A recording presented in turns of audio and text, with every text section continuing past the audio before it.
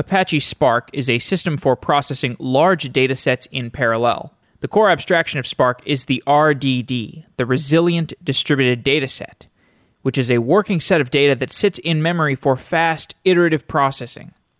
Matei Zaharia created Spark with two goals: to provide a composable, high-level set of APIs for performing distributed processing, and to provide a unified engine for running complete apps.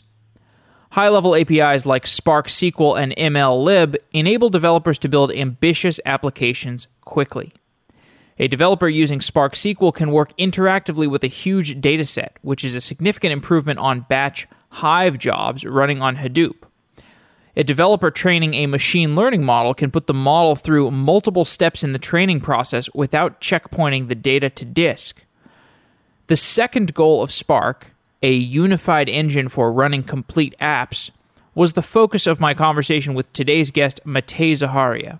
Matei is the CTO of Databricks, a company that was started to implement his vision for Spark and to build highly usable products on top of the Spark technology.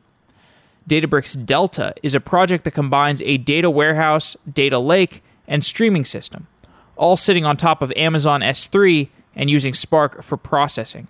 In our recent episodes about streaming, we explored some common streaming architectures. A large volume of data comes into the system and is stored in something like Apache Kafka. Backend microservices and distributed streaming frameworks read that data and store it in databases and data lakes. A data warehouse allows for fast access to the large volumes of data so that machine learning systems and business analysts can work with those datasets interactively. The goal of Databricks Delta is to condense the streaming system, the data lake, and the data warehouse into a single system that is easy to use. If you listen to the previous episodes, you will have an idea for the level of complexity that's involved in managing these as different systems. For some companies, it does make complete sense to manage your Kafka cluster, your Spark cluster, a set of S3 buckets, a data warehouse like Amazon Redshift. But we probably don't want all of that management to be the lowest barrier of entry.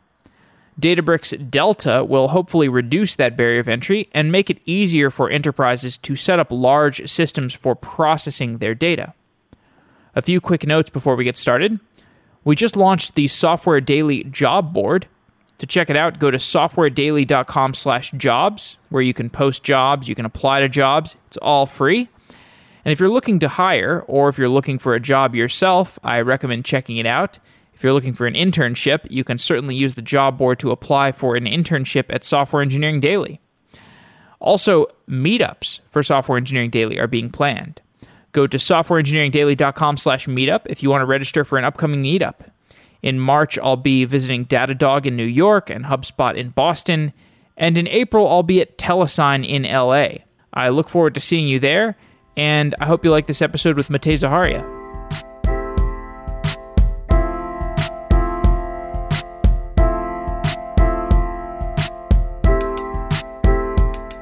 Matei Zaharia, you're the CTO at Databricks and the creator of Apache Spark. Thanks for making the time to come on Software Engineering Daily. Yeah, thanks for having me. So we're talking about Spark and some of the new developments in the Spark ecosystem today, but I want to start by just giving people a quick overview of what Spark is if they're not familiar with it or if they use it, but they're not really sure how it works under the hood. There's a variety of systems that we've seen for processing large data sets, and what set Spark apart was the idea of the in-memory working set. Explain why the abstraction of the working set, the RDD, was important.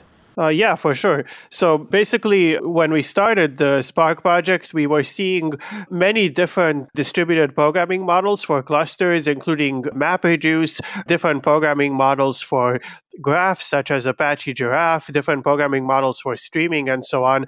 And we realized that inside a large application, people will want to basically combine different computations and to do so efficiently. And with these different systems, there wasn't the concept of storing data in an efficient way to feed it into the next computation. You could run, for example, a MapReduce job, but then the output of that would always go to a distributed file system. And then maybe you would run another MapReduce job on the result, or maybe you would run, something like Giraffe for graph computation or something like that. So we figured basically data sharing is essential if you want to compose software, and every developer, becomes productive by being able to compose lots of little pieces of software. So we wanted to make that efficient. So in Spark, we added built-in concept of keeping data sets in memory in a fault-tolerant fashion and sharing them efficiently across computations.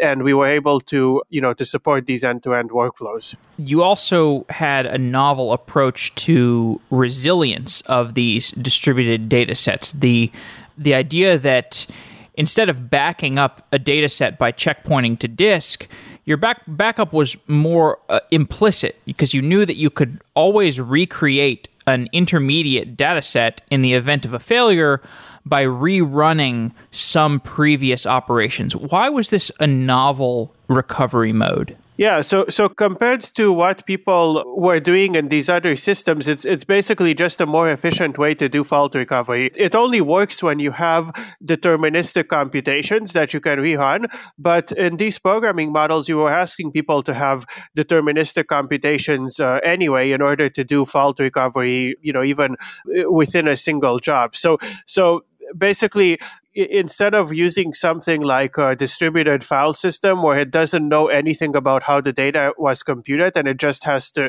replicate it and save it to disk in order to make it reliable, in Spark, we actually track the computation that went into each piece of data. And if we lose that, we were able to redo the computation just on that part of the input. And then the other aspect that's pretty cool is because it's a parallel computation, if a node fails, we can split up the work of recovering it across 100 nodes and basically recover 100 times faster than it would have taken to bring up one new node. So basically you can recover quite quickly if a small fraction of your nodes fail, and you don't pay that extra cost of replicating data and storing it to disk. And this core idea of the RDD that provided this working set as well as this new durability model, this has led to an ecosystem around Spark. So the last time that you and I spoke was 2.5 years ago. How has the ecosystem evolved in that time? Yeah, quite a bit has happened since then. It's still a very active open source community. Lots of different individuals are contributing to it. So probably some of the biggest changes are in some of the libraries on top of Spark. Some of these are included in Apache Spark as built-in libraries, but there are also many third-party external packages that work with it. So I think Spark SQL, the sort of structured data library, was just starting out back then. And same with the data frame API on top of that, which is very popular now. It's a programmatic way to work with structured data. It's basically similar to building up SQL queries, but it's much easier to organize into large programs, and it enables the engine to do a lot of optimization underneath. So that's one of the major things that's come out. Now a majority of users are using that API in some form. The other big thing that started a little over a year ago is structured streaming, which is higher level streaming API based again on structured data where we can understand the data types and do optimization similar to what a database would do. That's now reached sort of general availability, and it's a much easier way to write streaming computations. Basically, you don't need to think about streaming operators. You just write a batch computation and the engine will automatically turn it into an incremental computation to give you the same result. So it will do all the job of converting it to these streaming operators for you. Yeah, I think something that's been really valuable for this ecosystem is that you've consistently provided a clear and concise vision for what things are going to look like in the near future, as well as what this is going to enable in the long-term future. So you have both this clear, pragmatic approach, but you also have an aspirational approach to the project. And you articulate this in your two core ideas, that having these composable high-level APIs like Spark SQL or MLlib for machine learning, these things that should be very easy to use, but under the hood, they're doing things that are revolutionary.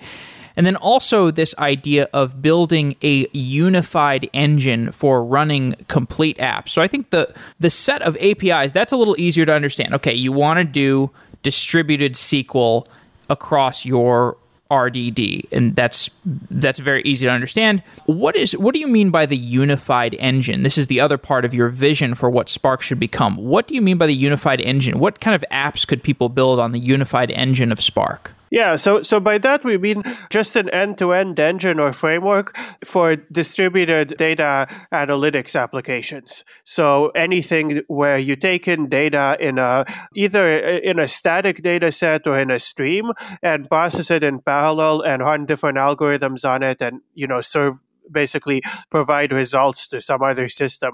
And the reason to look or to try to design a unified framework for that is pretty simple. It's because all the real-world applications that we see have to combine many different types of processing algorithms and libraries. And if you have a unified engine that understands all of them, you make it easier to build, you make it easier to manage and operate, once someone has to put it in production. And you also enable optimization across all these things to happen automatically. So it's the same reason why people really like using basically unified frameworks such as Django or Ruby on Rails for web development. It's just nice to have kind of a one-stop shop where all the pieces fit together and you know that they're going to work together. But in some ways, it's even more important in this data analytics space because if you don't have unified tools, you often lose out a lot in performance or in ease of operation because, now you have to learn how to set up and manage two distributed systems and pass data between them efficiently. So that's basically the goal. Is there any historical analog to that you're inspired by, or is it more like you would like to have the first unified engine? Because I can't really think of anything that's like a Ruby on Rails for distributed computation. Yeah, it's a good question. Yeah, I think because distributed computation, especially for kind of this ad hoc data analytics, is pretty new. I think people haven't built something like that yet. So this was probably one of the most interesting things we did, and like one of the most surprising at the time is that, there were these dozens of different cluster programming models that people were proposing for different applications. Even large companies like Google or Microsoft were already using these different frameworks internally. And we showed that you can actually get very good support for all these workloads across what's basically a pretty simple engine. It's basically MapReduce plus these RDDs for sharing data. But I think even though maybe it hadn't happened for this distributed computing, it did certainly happen for other types of computing that people did in the past. So you got these end-to-end application frameworks, and it's continuing to happen. Today you have it, for example, for client-side JavaScript stuff. You have really powerful frameworks for that, for mobile applications, and so on. It's also interesting to note what happened with Kubernetes, where you saw a framework for flexible distributed systems orchestration and scheduling, and they just focused on that layer specifically. And by doing that, they gave birth to an entire ecosystem of providers that built higher level interfaces on top of that. Like you've got Rancher and Platform 9 and OpenShift and a ton of other providers providing managed Kubernetes. I could certainly see something like that happening with Spark or with a collection of different big data models. Yeah. And we already see a lot of Spark packages, so basically third-party packages that you can plug into Spark, including things that interact with, say, the SQL engine or the optimizer. So, for example, data sources that understand how to push part of the query into the data source, or machine learning operators that you can plug into a pipeline with other ones.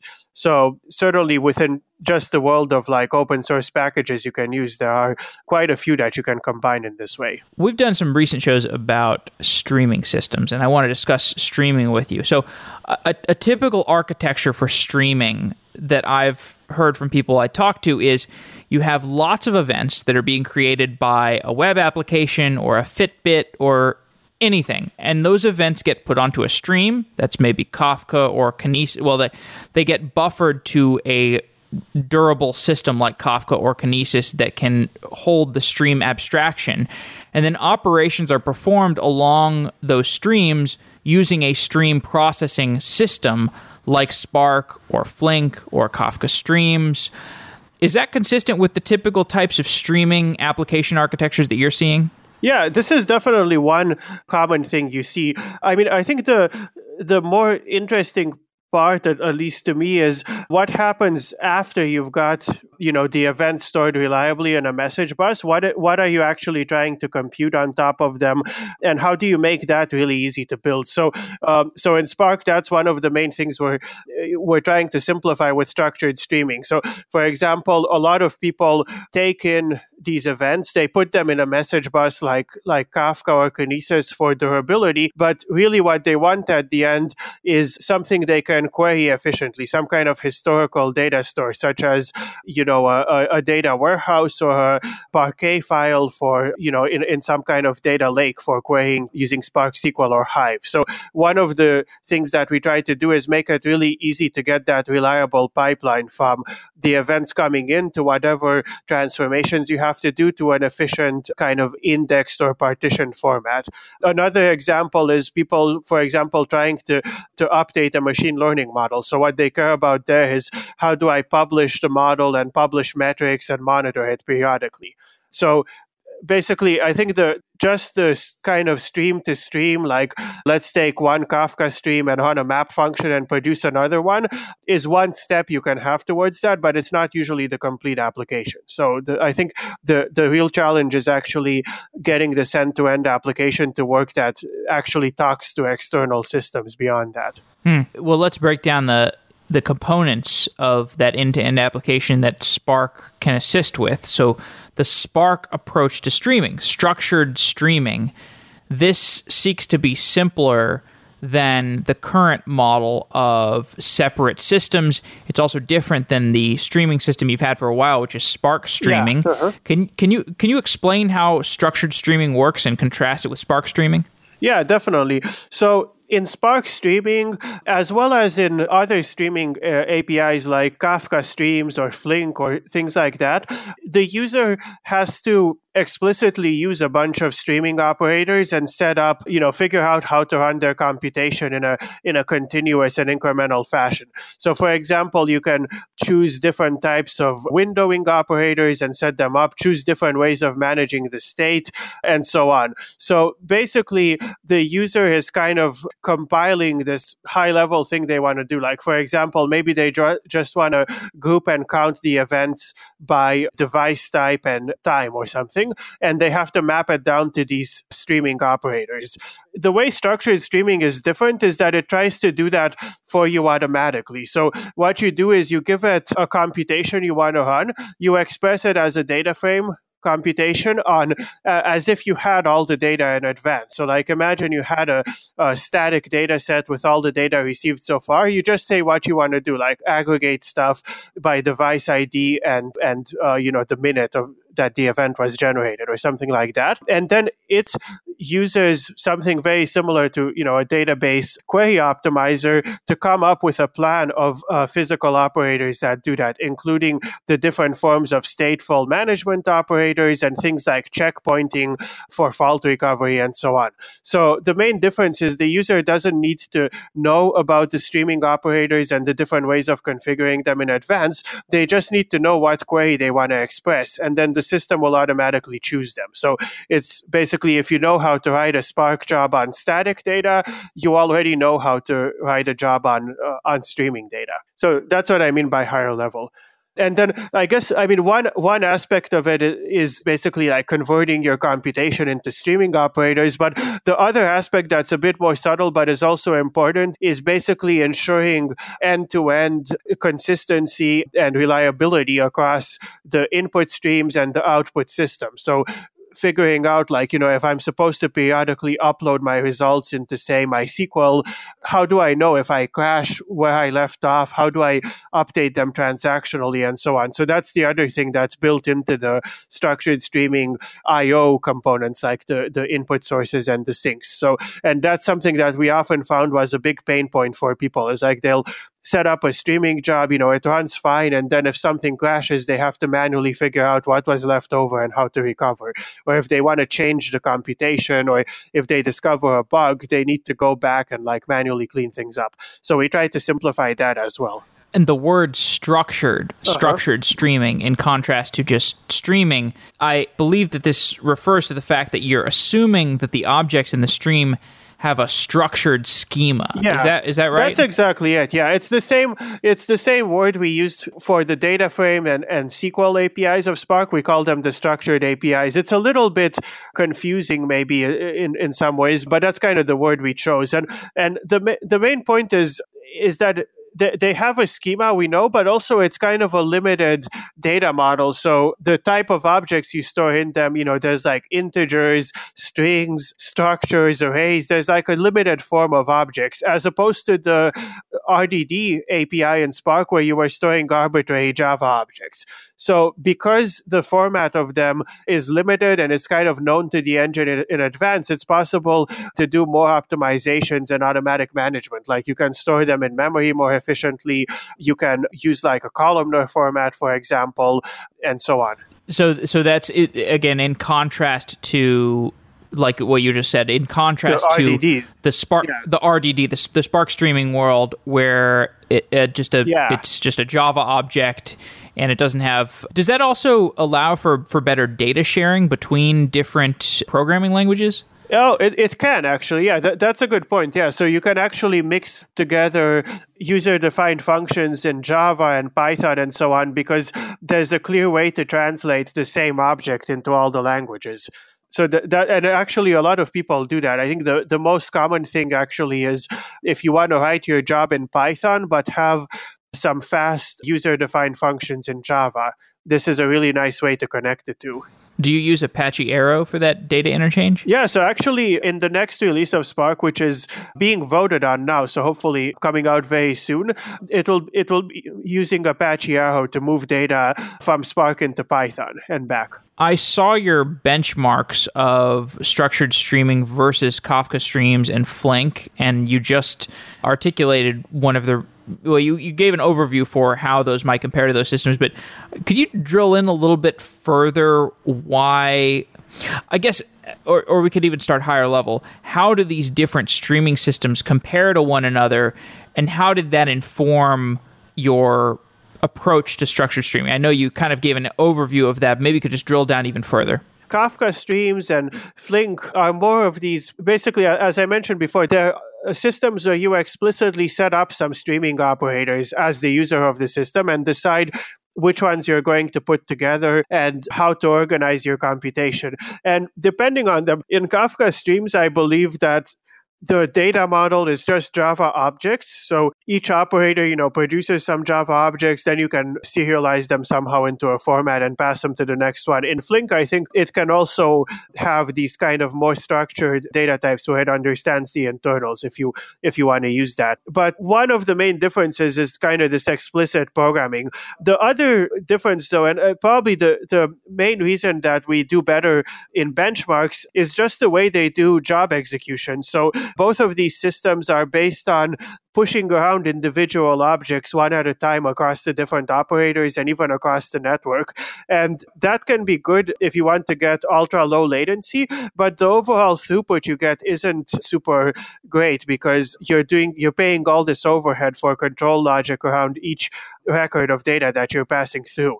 And in Kafka Streams, for example, the way you pass them through is between different operators is by writing to Kafka, where you're also paying the overhead of replication and reliable storage on disk, which becomes even higher. In structured streaming, we built on basically the rest of the Spark engine, which can operate on batches of objects and can do code generation underneath. And you can get much higher throughput, basically because you're you're doing more CPU efficient stuff. You're also spending less time doing I/O and coordination around each record.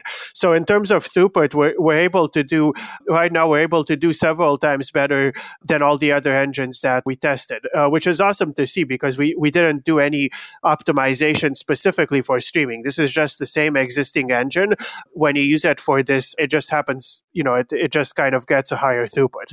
One reason I think it's really important to look at this is because in streaming in particular, you want to run your application 24/7. And so if you, instead of having, 20 nodes running 24/7, if you had 5 nodes, it's a significant cost savings. And it's also a significant improvement to reliability because with 4 times more nodes, basically you're going to have 4 times more frequent failures and maintenance events and stuff like that. So we think that maximizing throughput is really important, at least for the kinds of big data applications that we target in these distributed engines. If you can do the same thing with fewer nodes, it's usually a win. All right. Well, I'm glad we've covered some of the overview-like topics because I want to dive into Delta, which is a different project that you're working on at Databricks. The current model of a typical organization with a lot of data involves some different systems that we've discussed already. You've got a streaming system like Apache Kafka or Kinesis that is, or I guess I should say message bus. That's maybe a little bit less ambiguous for the sake of this conversation. Yeah, I think that's a good point, yeah. Okay, so you got a message bus, you've got a data lake, which might be HDFS or S3, and you've got a data warehousing system on top. Explain the roles of these different components. Yeah, sure. So basically, what we noticed with all the different organizations setting up data pipelines today is they use these 3 different types of systems. So the message bus is a system that allows low latency ingest. And it also allows basically keeping track of what data has been processed and consuming it in a streaming fashion. So if you set up something like Kinesis or Kafka, you can set up different consumers that each know what offset they're inside each partition of the data. So that's kind of its role. It's sort of coordinating across applications and also just providing low latency ingest. So that's one type of system, but it's not really meant for long-term storage of lots of data. It becomes pretty expensive compared to other systems. So then you've got the data lake. A good example of this is S3 or the Hadoop file system. This is something designed for high capacity, very low cost storage. So everyone pretty much uses some kind of data lake for their long-term storage because it's just the least expensive option. And in this system, you can put in objects, you can get them out, but it doesn't really provide any notion of subscribing to a set of objects or any kind of indexing or any kind of structure over them. So it's not always efficient to do stuff with these objects, but it is very low cost. And then finally, you've got data warehouses, and many organizations they take their data from a message bus, they put it, they do a few transformations or cleaning, they put it in a data lake, and then they periodically run jobs that take a subset of the data and move it into a data warehouse to enable fast interactive queries. And the main difference between a data warehouse and a data lake is that it does indexing of the data. So it stores it in an efficient way. It builds other data structures that allow fast lookup. And it also provides higher level structure and reliable transactions across it. So you can have someone updating a table while someone else is querying it and so on. Whereas in the data lake and in the message bus system, it's sort of a wild west. If different people are doing stuff at the same time, you'll see these inconsistent snapshots of the data. So these are the 3 systems, and you see they have different characteristics. So basically, a data warehouse has the best query performance, but has a pretty high cost. The data lake has the lowest cost per byte, and the message bus has low latency, but it doesn't have high capacity for long-term storage. In this typical model of the data flowing through an organization, where did Spark fit for the last 2.5 years? Yeah, so Spark itself is primarily focusing on the computation part. It doesn't really store data long term. I mean, it will store data short term within a computation, as we discussed. So Spark can be used for several things. It can be used for the streaming jobs that take in events, maybe from a message bus, and then transform them, and either they immediately publish a result or they load the data into a data lake. It can also be used for the jobs on top of the data lake itself, if you want to compute something on it directly, or if you want to take a subset of the data and push it into a data warehouse. And using Spark SQL and using some of the more efficient storage formats, such as Apache Parquet, you can also begin using Spark as a data warehouse on top of the data lake data. But because you can store your data in one of these more efficient formats and then have faster queries. But it still lacks full-on indexing, and it still lacks a reliable way to do transactions, because the data lake is basically, a file system or a key value store where anyone could be changing the data underneath you at any time. For some companies, it's going to make sense to have these different components separated. So if I'm Netflix, then I've got such a proficiency in technical infrastructure that, it's probably okay for me to have a data lake and a queuing system and data warehouse, and I want to tweak these things and experiment with them and have, duplication of different components in some places. But for many organizations, this is going to be way too complex. We don't have the engineering resources for this. So what do you see as the trade-offs between having these three different components separated versus having them consolidated with some simpler APIs, some simpler ways of interacting with them and getting data through them? Yeah, I think in general, if you want very high degree of control over your data management and storage, you may want to use these many different specialized systems. But really, the issue has been that so far there wasn't an obvious way to simplify these architectures and to consolidate them, because each of these systems had its own trade-offs. So if you just like the data lake for its cost efficiency, you couldn't get kind of reliable transactions across it, and you couldn't get high performance indexing and this ability for consumers to be notified when new data arrives. So you had to combine it with these other systems if you wanted those performance characteristics. So I think many organizations, if they had a way to simplify this, they would use that. Because one of the fundamental issues with having more of these systems is also that it beyond adding complexity, which maybe you can manage through a lot of engineering, it also adds delays and latency in terms of moving data between one and the other. So anything you can do that removes one of these steps, will let you actually get access to the latest data faster and show it to people that are actually running applications on it. So I think, if possible, I think people would love a system that combines kind of the best of these, but of course you have to make sure that it actually delivers that for the right applications, and that it actually gets the acceptable performance and cost and reliability that you expect. Which gets us to Delta, which you're working on. So this project, Databricks Delta, so this is a combination of a data streaming system, a data lake, I should say message bus, a data lake, and a data warehouse. Explain how Delta works. Yeah, great. Yeah. So Delta is essentially the first data management or storage product that Databricks has built. So it's pretty exciting to get that released. Initially, Databricks has primarily been focused on computation using Apache Spark. And our model was, hey, use whatever storage system you want, use multiple storage systems, and we'll just give you a great environment to run computations across them, which is Apache Spark plus all the tooling we have around it to make it easier to use and more performant. So that was the initial model. But then we saw that basically every customer was struggling with the same issues in terms of setting up a data pipeline, which is, how do I reliably move stuff between a message bus, data lake, data warehouse? Some customers had just two of those things, but it's still the same issue. So that turned out to be basically a major point of friction for everyone, even before they begin to use Databricks. And we even had this issue internally with our own data pipeline. We wrote the data pipeline several times in order to make it really kind of foolproof and reliable to get data from like the different event sources we monitor into formats that we can then actually use to make decisions in the company. So after seeing that for a while, we asked ourselves, we already saw people were excited to use S3 and then data formats like Parquet as a data warehouse as well. They were saying, well, look, if I can just have my data in S3 and have acceptable performance for those data warehouse queries, then I don't need to set up a separate system and populate it and make sure that's reliable. And we decided to sort of embrace this and also extend it to supporting the message bus component.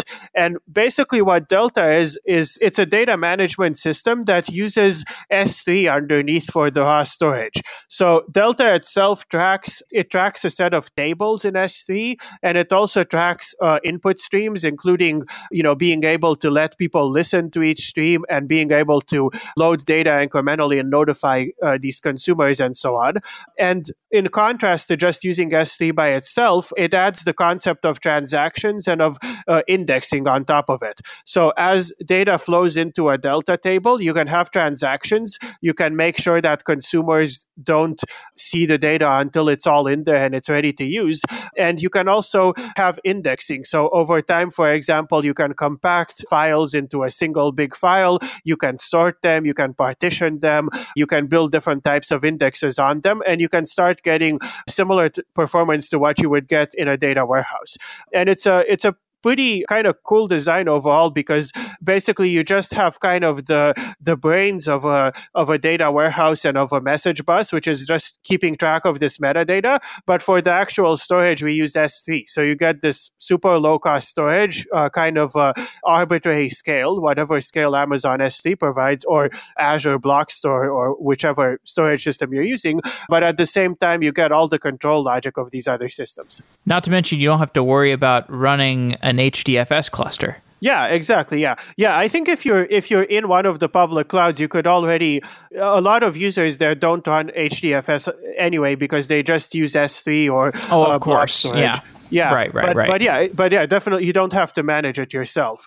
Right. So we think it's pretty exciting. Basically, maybe the surprising thing about it is that you can get very good performance for both the streaming side and the warehousing side, the queries. And so once you do that, it's really attractive to just use S3 underneath.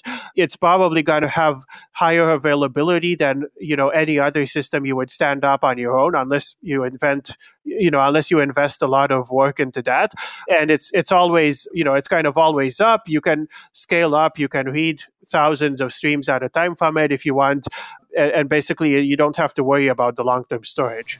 So contrast this with the model of the different components. So if I've got, for example, this system of Fitbits, let's say I've got a small Fitbit-like company, and all the users are simultaneously reporting data about their location. Let's say every 10 seconds they send, or let's make it 1 second. Every 1 second, their GPS location is being communicated to my Delta cluster or system, whatever you want to describe it as.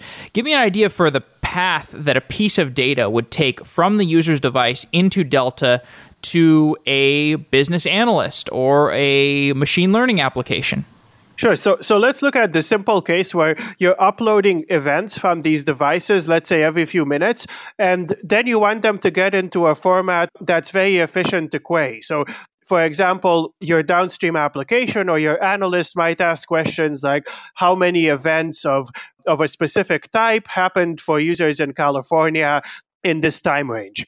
So if you didn't have a system like Delta, you would probably have to set something up involving basically a couple of storage systems and some streaming jobs to move data between them. So, for example, you would receive these events into a queue, and then you'd have a job that periodically reads stuff from the queue and then writes something like an Apache Parquet file or a Hive table where the data is sorted and partitioned in a way that makes it possible to do fast queries. And then you need to make sure that job is up and running and so on. If you use Delta, you can upload these events into it basically by just putting a file into S3 in a specific location. And then over time, the system, as it receives these, it will move them into a format that's partitioned and that's indexed in the right way. It will consolidate the files and so on. And when someone does a query over this table, they'll see the data that's been consolidated into an efficient form, and they'll also see maybe the latest files that haven't been compacted and merged yet, and the query will work across them. And this will happen in a transactional way, where if we're in the middle of taking a bunch of files and sorting them and producing a new Parquet file, we're not going to see the intermediate results of that. Like the system knows which files are ready to use and which ones are not. So basically what you'll get is you just upload stuff into a folder in S3, and then you run your queries on the other end, and you get kind of this fast performance without having to manually decide how to set up that job to translate them. So what's the user experience for programming against Delta? Like whether I'm a business analyst or a machine learning algorithm writer? Yeah, good question. Yeah, Delta is just exposed as a data source in Spark, which is similar to how you expose files in HDFS or Hive or Apache Cassandra or systems like that. So all you have to do is when you create your data frame or your streaming job in Spark, you say the input source is Delta, and you give the Delta location basically in S3 where this table is being managed. And then you just run normal Spark commands after. Same thing if you're an analyst using SQL, for example, you would define a table that's backed by Delta using just a SQL command, like a create external table, and then you would run SQL queries over it. So that's the way we're exposing it. So any kind of Spark application using the Spark APIs can read consistent sort of snapshots of data from Delta. So if I understand this project correctly, you are consolidating the message bus with the data lake. Is that right? Yeah, and with the data warehousing bits after, with basically maintaining the data in a form that's efficient to query. Right. Okay. Yeah. Because I was thinking of data warehouse as the business as the business application on top of it, but that's not really what the data warehouse is. The data warehouse is the thing that powers the business application. Yeah, it's the storage part. That's what I mean by it. Yeah, there are. Yeah, I just mean the storage part of it. Yes. Right. Okay. So one question, I know I asked you this over email, but I feel like we should go over this again, because people use their message bus in more ways than just as a system of data lake ingress, basically, right? Like people use their message, their Kafka bus as a way to shuttle logic between different user-facing applications. For example, it's a pub-sub system where you subscribe to topics and you publish topics. And so I guess my question is, does Delta provide that pub-sub functionality as well? Yeah, that's a great question. Yeah, so you can use Delta to publish and subscribe to data coming into different tables, and we have users that are doing this already. They're setting up these pipelines that have multiple streaming jobs, and one job produces data, and then the other one consumes it. So the data source for Delta, when you use it in a streaming job, it supports keeping track of what data it's processed so far and being notified just on new data. So it can be very good for doing this for analytics jobs. The one trade-off compared to using like a pure message bus is because Delta is backed by S3, it probably has slightly higher latency than say just an in-memory message bus. But on the other hand, it is highly reliable, and it is geo-replicated and stuff like that. So if you wanted something with like super low sort of millisecond latency across a bunch of applications, like say some microservices, it probably wouldn't be the right thing to use. But if you wanted something where you're running a bunch of analytics applications and you need to like reliably transform data into a given format and have it come out the other end, and you need to have many workers, many machines working in parallel to do this, then it's probably a good fit for doing that. I see. What kind of feedback have you gotten from people for how they're using Delta? Yeah, we've seen very positive feedback so far because, again, it's driven by exactly the kind of issues that people have when they just begin using S3 and, different systems around it, like S3 plus Kinesis or just S3 plus Apache Spark to do some computations. And so basically without Delta, there's a lot of trouble with, how exactly do I manage the data in S3? How do I make it so that when one of my jobs is uploading a result, it doesn't mess up the files that are being used by another job to do interactive queries and so on. And you get all these weird sort of consistency errors to deal with and all this work to make it reliable, which comes up again whenever anything breaks. Like, if you have to update one of your jobs or something, you need to go back. So users really appreciate that it simplifies this. I'll give just one example of a Databricks customer that we talked about when we announced Delta. This is a very large Fortune 100 company that's using Delta and Databricks and Spark for information security. So they have their security team, like many other companies, collects events from all kinds of devices on their networks, from operating systems, different types of intrusion detection systems, and so on. And it wants to collect these events and basically build some kind of warehouse where analysts can search through the logs and can run programs that automatically identify certain cases that identify possible security attacks. And before using Delta, they had basically a large data lake based on Hadoop where they would collect all the data so they could store all of it, but it wasn't efficient to query. And then they had a bunch of data warehouses, and the data warehouses had to be much smaller because they're just very expensive. And some of them also had scaling limits. So they could only have about 2 weeks worth of data in the warehouses where the analyst can do really quick queries. And then if you ever had a query where you need to go farther back, like, you discover a new, say, a compromised user account and you want to see what did they do in the past 6 months, you had to go to the data lake, write it in a different programming model, and run this kind of slow computation. And the whole system also had a bunch of complex jobs to move data through. And it actually took about 6 months for a team of 20 people to build the whole system, which is quite a bit of an investment. You can imagine it's difficult to change. So we tried using Delta for the same use case, and basically just using the built-in features of Delta for indexing and using S3 as the data lake, we were able to get comparable performance to those data warehouses for the whole range of historical data. So multiple petabytes of data can live in S3. It can be updated reliably, in real time as new events happen. And then analysts can run the queries directly against everything and get very good performance and not have to worry about moving them into a separate warehouse and dealing with this 2-week limit. So they were really excited to see that. They were also excited because just by using Spark, they're able to run other types of computation, like different machine learning computations as well. And I think it's an awesome example of where you really want the massive scale and the low cost of something like S3, because in the security world, you want to keep as much data as possible for as long as a time as possible to identify threats. But you also need this very fast indexing and this sort of agile environment where, potentially hundreds of engineers and analysts can each set up their own queries and their own jobs and work on a clean version of the data and track different types of events. So with the model of having the 3 separate components, the data warehouse, the message bus, and the data lake, you've got the API for the ingress is probably you're writing to a topic on that message bus. What's the ingress API for Delta, and how do those events make their way from the ingress point to the data warehouse?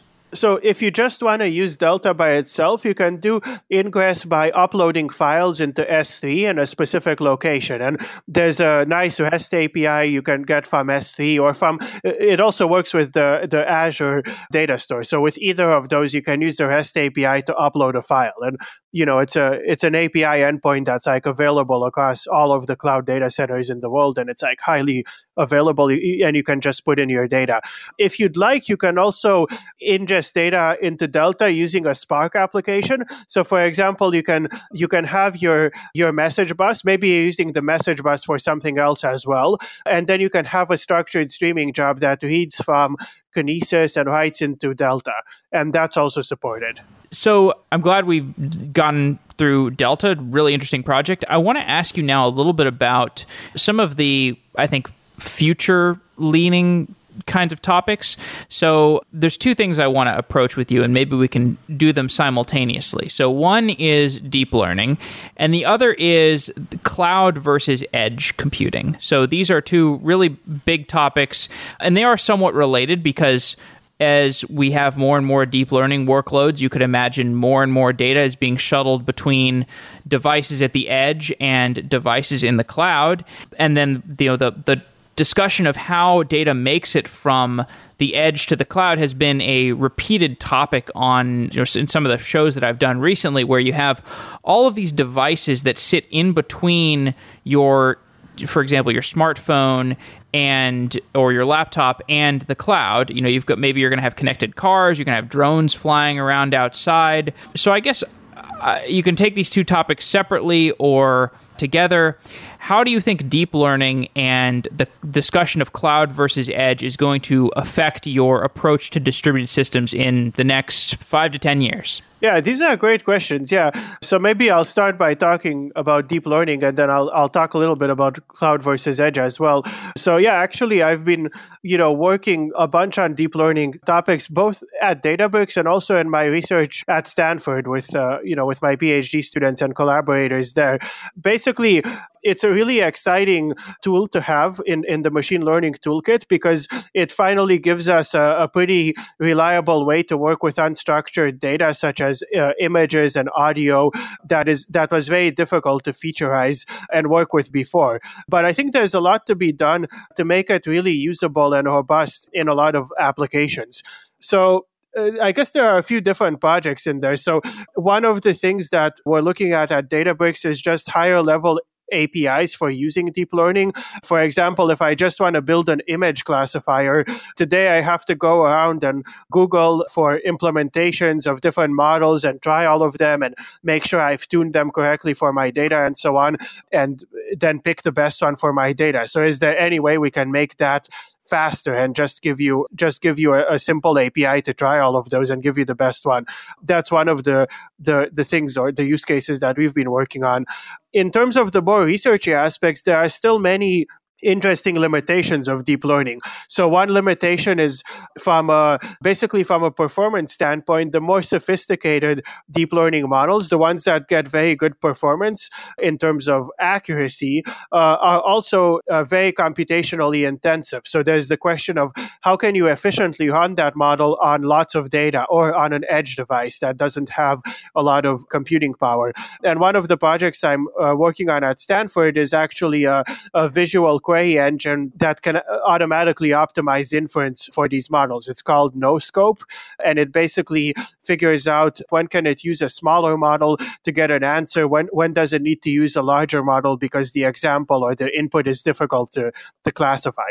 So that's one interesting area. The other really interesting area where I don't really have a solution, but I just think people will face this, is actually security and to some extent debugging as well. So turns out that every deep learning model out there is amenable to these adversarial inputs where you can change a few pixels in an image or, a few words in a piece of text and you can make it give a wildly incorrect answer. It's kind of a fascinating phenomenon. It just seems to be inherent to the nature of these models that because they have so many parameters and they're so nonlinear, there's going to be these small inputs.